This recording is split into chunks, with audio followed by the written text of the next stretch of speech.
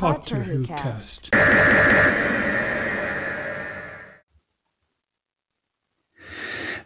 Merry Christmas. Merry Christmas, sir. Merry Christmas. Boom, boom, boom, boom, boom, boom, boom, boom, boom, boom. Yeah, hi.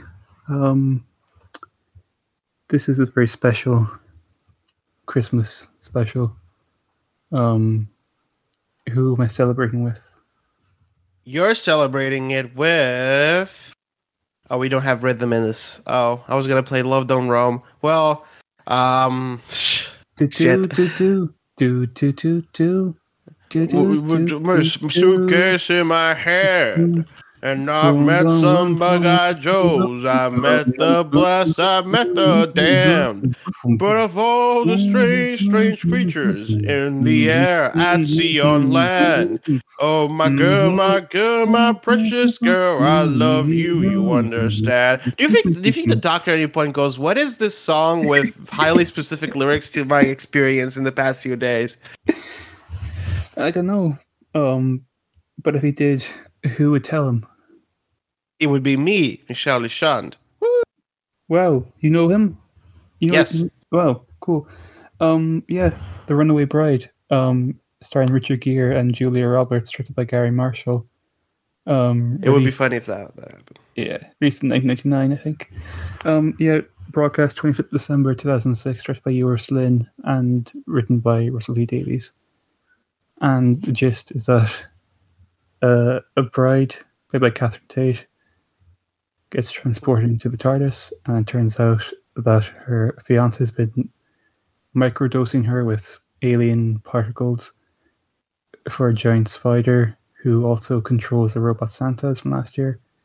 And the Doctor drowns the spider's children, and the spider gets blown up by a tank. And then the bride stays at home instead of going on adventures. And that's about it. Okay. Here we go. Catherine Tate. Q. U. E. E. N. Queen. Catherine Tate is Queen. Here you go. Now, this is what I'm talking about.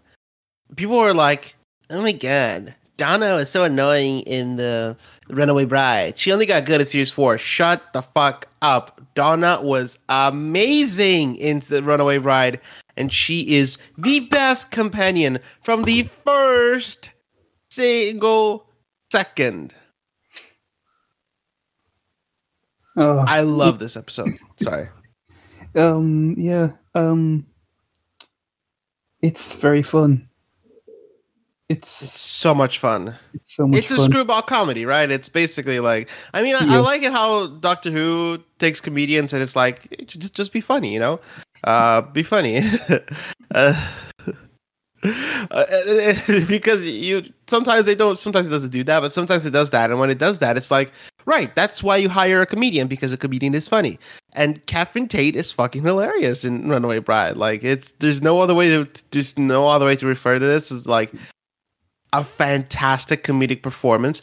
David Tennant, of course, is doing just as much work as her, but I think Catherine Tate is like, just from the first second that she's on screen, she's just hitting it out of the park, you know?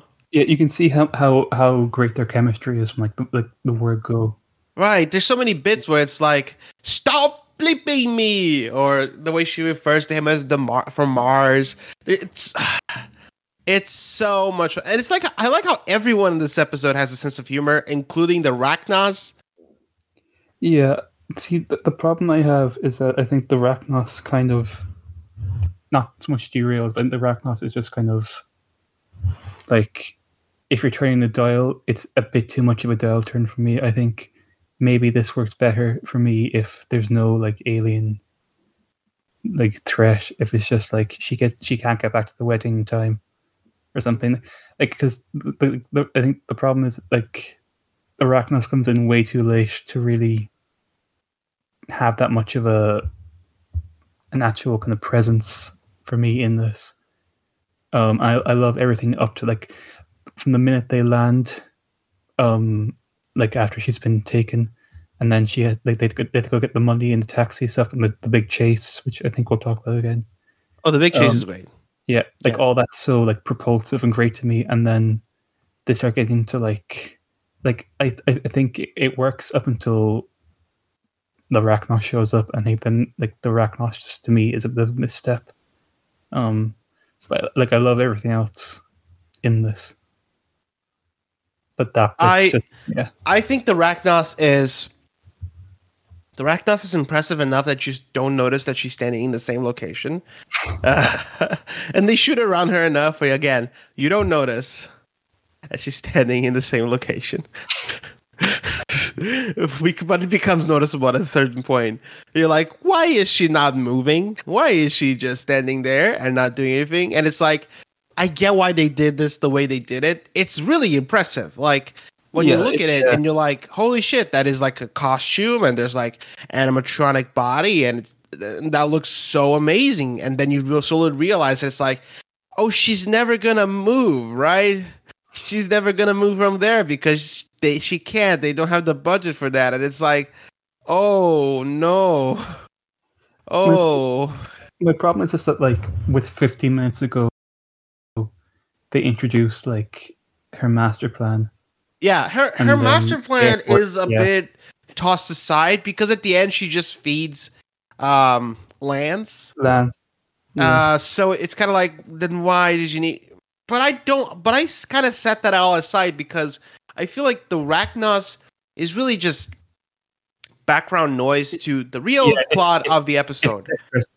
It's set dressing to. Yeah, the real plot of the episode is having someone like Donna appear for the Doctor because at this moment the Doctor has just lost somebody he really cares about, and what the effect that has on him is that could lead him down a very dark place. That could lead him down a place where he sees himself as like above everyone, or like maybe he wants to die. Yada yada. But the thing is, by having Donna, someone who, as he says, is completely normal, be there, it kind of resets the Doctor a bit and tells him to be like, you gotta find somebody to be with, you know? You gotta find somebody to be your friend. You can't go at this alone. You think you could, you think you can, but you can't. And I'm okay that the Ragnos are just set dressing for that because that emotional part of the episode, the stuff with Donna, works so well that I'm like, okay, I don't mind that. The one thing I would say does not work at all for me is Lance. Lance turning. Why, if Lance was on her side, why did he pretend to go over and cut her with an axe? Like, why is Lance a theatrical person? Lance was just. I think it's mostly just like if he's near her, then if anything goes down, he's safe enough up there. I think you can really get a sense of obviously in like series 4, Donna gets a lot more emotional work to do, and Catherine Tate knocks out of the park there as well. I think like watching this, you're like, okay, if she ever comes back, we can give her that kind of work, and it will be, you know, we can be comfortable knowing that it will all work out. Yeah, I just think, like watching this, you're really being like, I hope she comes back in the future, because like there's a whole character arc put in here, obviously. But like in retrospect, then it really pays off for like series 4 because you can just be like, okay, you know who this character is. You don't like spend like a whole episode. But that was originally the plan, right? She was meant to come. I'm not sure if it was a plan for this. I'm pretty. I still have yet to read Writer's Tale, but from what I know, it was. I think in Writer's Tale, I think he does say that like at one point it was going to be a different companion. Yeah, it was going to be somebody called Penny. Yeah, who became the journalist in the first episode of series 4, gets tied up and left behind, and then it was when Catherine Tate wanted to come back or something, or she expressed an interest for something coming back, and he's like, when she's come back as a companion, and then it took off from there. But like watching this, you kind of start to hope like maybe she'll be the companion even after this. By the end, you're like, oh, these two are going to be so great together. And so when she says, no, I'm not going to do this, it's like this moment of like, oh, shit. Right. This isn't fun for us because this is fun for us because we're an audience member, right? But for them, this is awful. This is terrifying. It's a great scene though. The final moment is is really great. Especially when he makes the snow. The way he keeps going, leaving and then coming back, and then leaving and coming back. Yeah, I think it's interesting as well that like at a certain point they just start casting comedians as companions. Yeah, like you have Matt Lucas, and then you have Bradley Walsh, and now you have John Bishop. John Bishop was a comedian. Is a comedian? Yeah. Did not know that. Yeah. He was on some episodes of Would I Lie to You, I think. He's more like light entertainment. He's like Bradley Walsh. He's like light entertainment comedian more than like Catherine Tate, who's like, sketch and stuff like that. Mm-hmm. And Matt Lucas is also sketch. I just think, I think it's a really fun like hour of TV. I just don't really think some elements work as well as they possibly could have.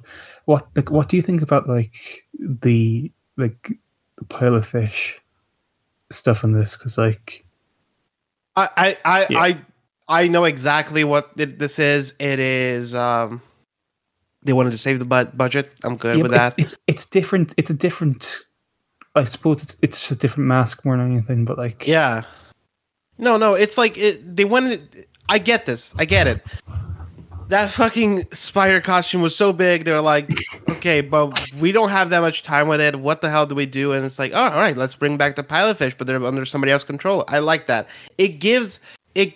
It's like a moment where you, the audience member, go, oh fuck, this is bad, and then when and you don't need a doctor to be like, this is bad because you've seen them before, I do think as well the going back to the master plan, it's a bit of like an Abaddon kind of thing where like you have 3 minutes of like vague threat, where nothing really seems to happen, and then you have the tank come in with the series 3 arc. Abaddon. Abaddon. Said the monkey to the Abaddon. Barney. Oh wait, has the Abaddon episode come out already? No, next week. Just you wait, folks. Abaddon's coming. There's something in the darkness, and he's coming. Barney, and his name is Abaddon. We were talking about comedians, and I feel like now that Bradley Walsh has left, I never really got the sense that they gave him a lot of comedy stuff to do. Like they give him a lot of emotional stuff to do. I think more in comedy. Yeah, there was some comedy moments. Yeah, like Graham having a sandwich on at all times. Get to Graham and all that. Yeah, that stuff was cool, but I feel like overall, it's like, okay, he's funny, but he's not funny in the way that Donna is, where his style of comedy was specifically picked to like directly for like a story purpose. There's a reason why it has to be Donna, is because Donna is the person who's gonna take no guff. So when the doctor is like, "Boo-hoo, I hate, I'm so sad," the gun is gonna be like, "I don't care." Yeah. Is there a classic Who companion who's like her? Is there? I don't know. I like, there are companions who are like loud and kind of obnoxious, but there isn't really one where it's like they're like a funny kind of, comedian doing, kind of like comedic but also very emotional work like this one. I can't really think of one off the top of my head. There are companions who are played by like TV presenters and comedians, in the sense that like Catherine Tate's a comedian, but there's none who are like doing comedy bits and then doing stuff like that. Like, Yeah. Okay. My next point. Sorry, good figure a better segue. Murray Gold doing really good work in this episode. Congratulations, Murray. Well, between the score and his second of two songs, second of three songs actually, because there's that one Voyage of the Damned as well. Is there? Yeah, there's one. It's I don't know what it's called. It isn't as much of a bop as the two Neil Hannon ones are, but it's like a vaguely original song that someone sings during the earlier scenes. Yeah, but like, I mean, this is like a great kind of like Northern Soul inspired track. I think is good. Not as good as Song for 10. Song for 10. Woke up today. It is woke up today.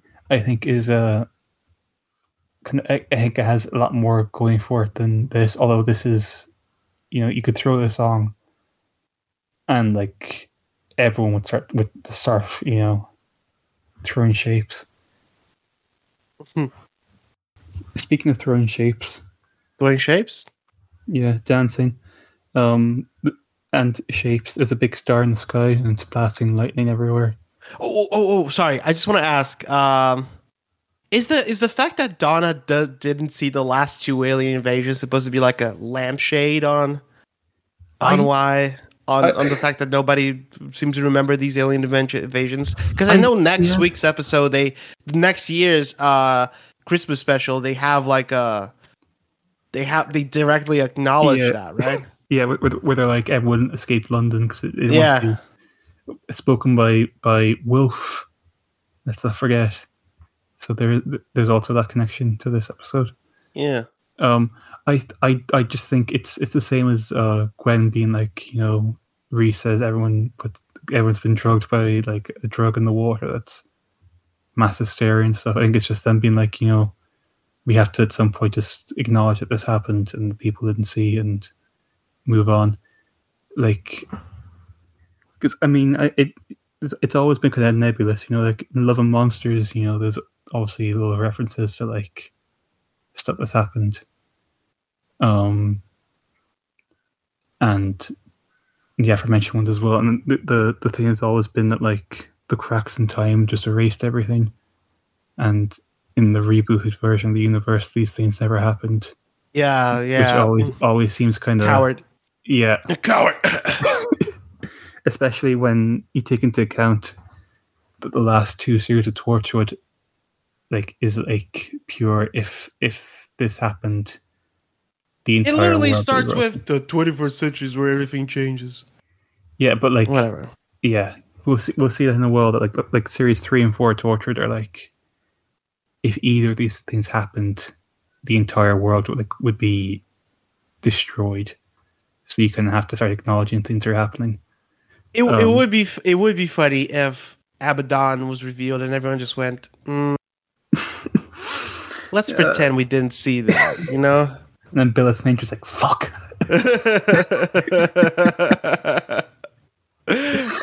You guys are gonna love Abaddon. Abaddon's coming. Somebody's in the darkness. Blah blah blah. Billis Major taking a hat off his head, throwing on the ground, kicking dust, going like, "Fuck's sake! I spent all that time fucking doing that. No one fucking pay attention. No one cares. Damn it! Yeah, I don't really have anything else to talk about.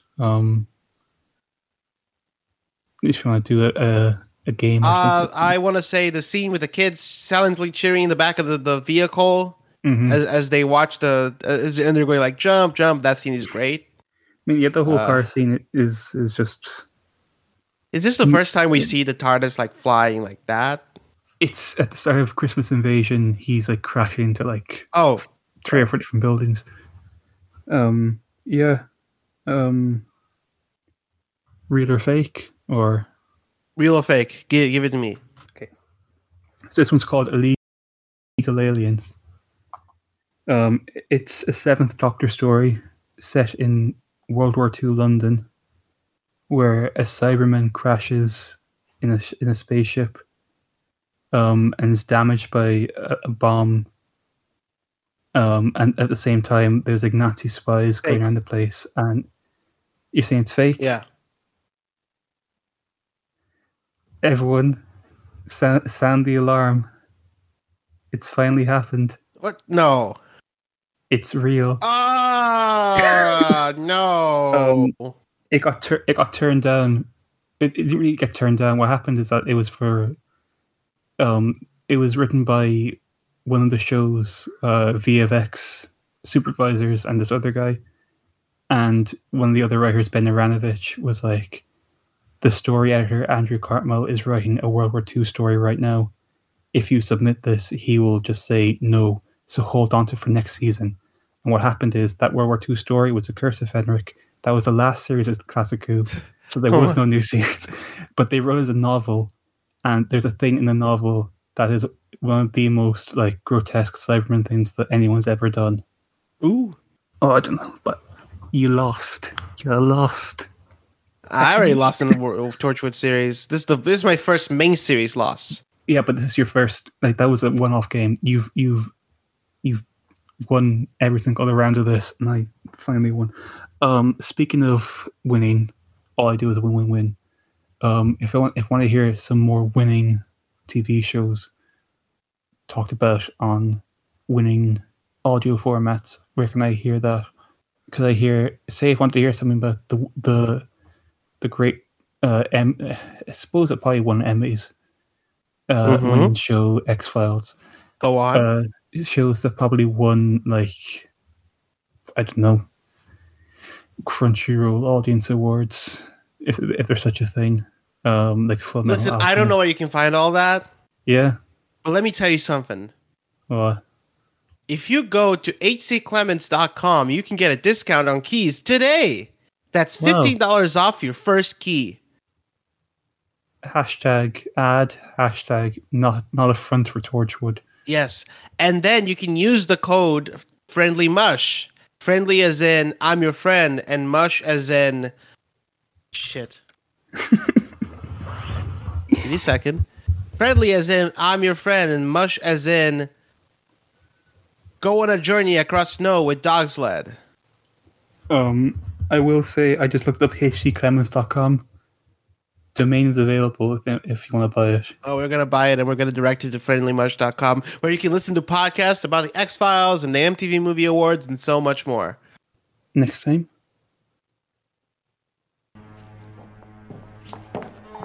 But those scientists, they said that Bane behaves very oddly when they try to test it, as if it's resisting the analysis. And nothing could do that. At least, nothing on Earth. What exactly are you suggesting, Miss Smith?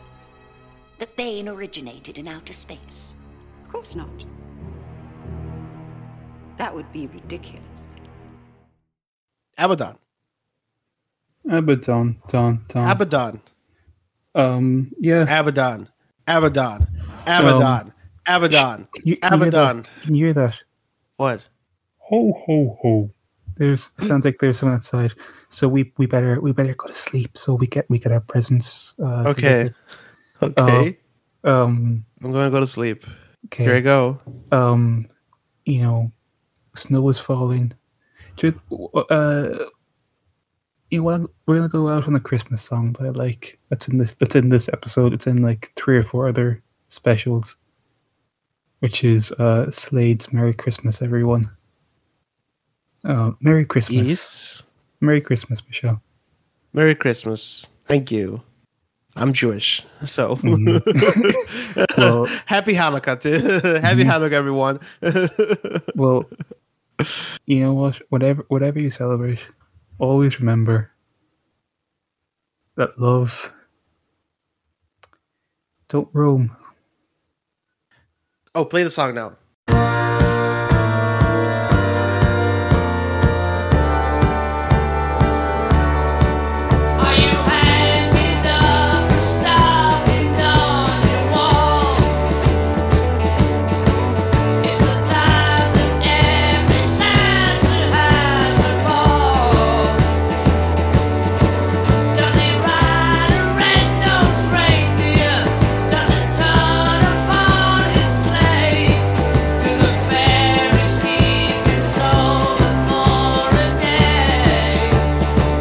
So here it is, Merry Christmas, everybody's having fun.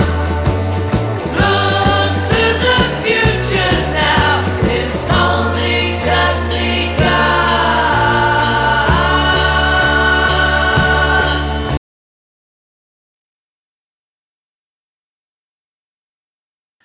Oh, play the song now.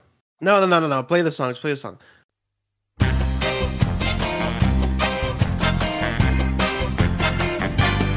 Well, I roamed about this earth with just a suitcase in my hand. And I bet some bug-eyed Joes. I met the blessed, I met the damned. But of all the strange creatures in the air, at sea or land, well, my girl, my precious girl, I love you, you understand. So reel me in, my precious girl, come on, take me home. Cause my body is tired of traveling, and my heart don't wish to roam. No.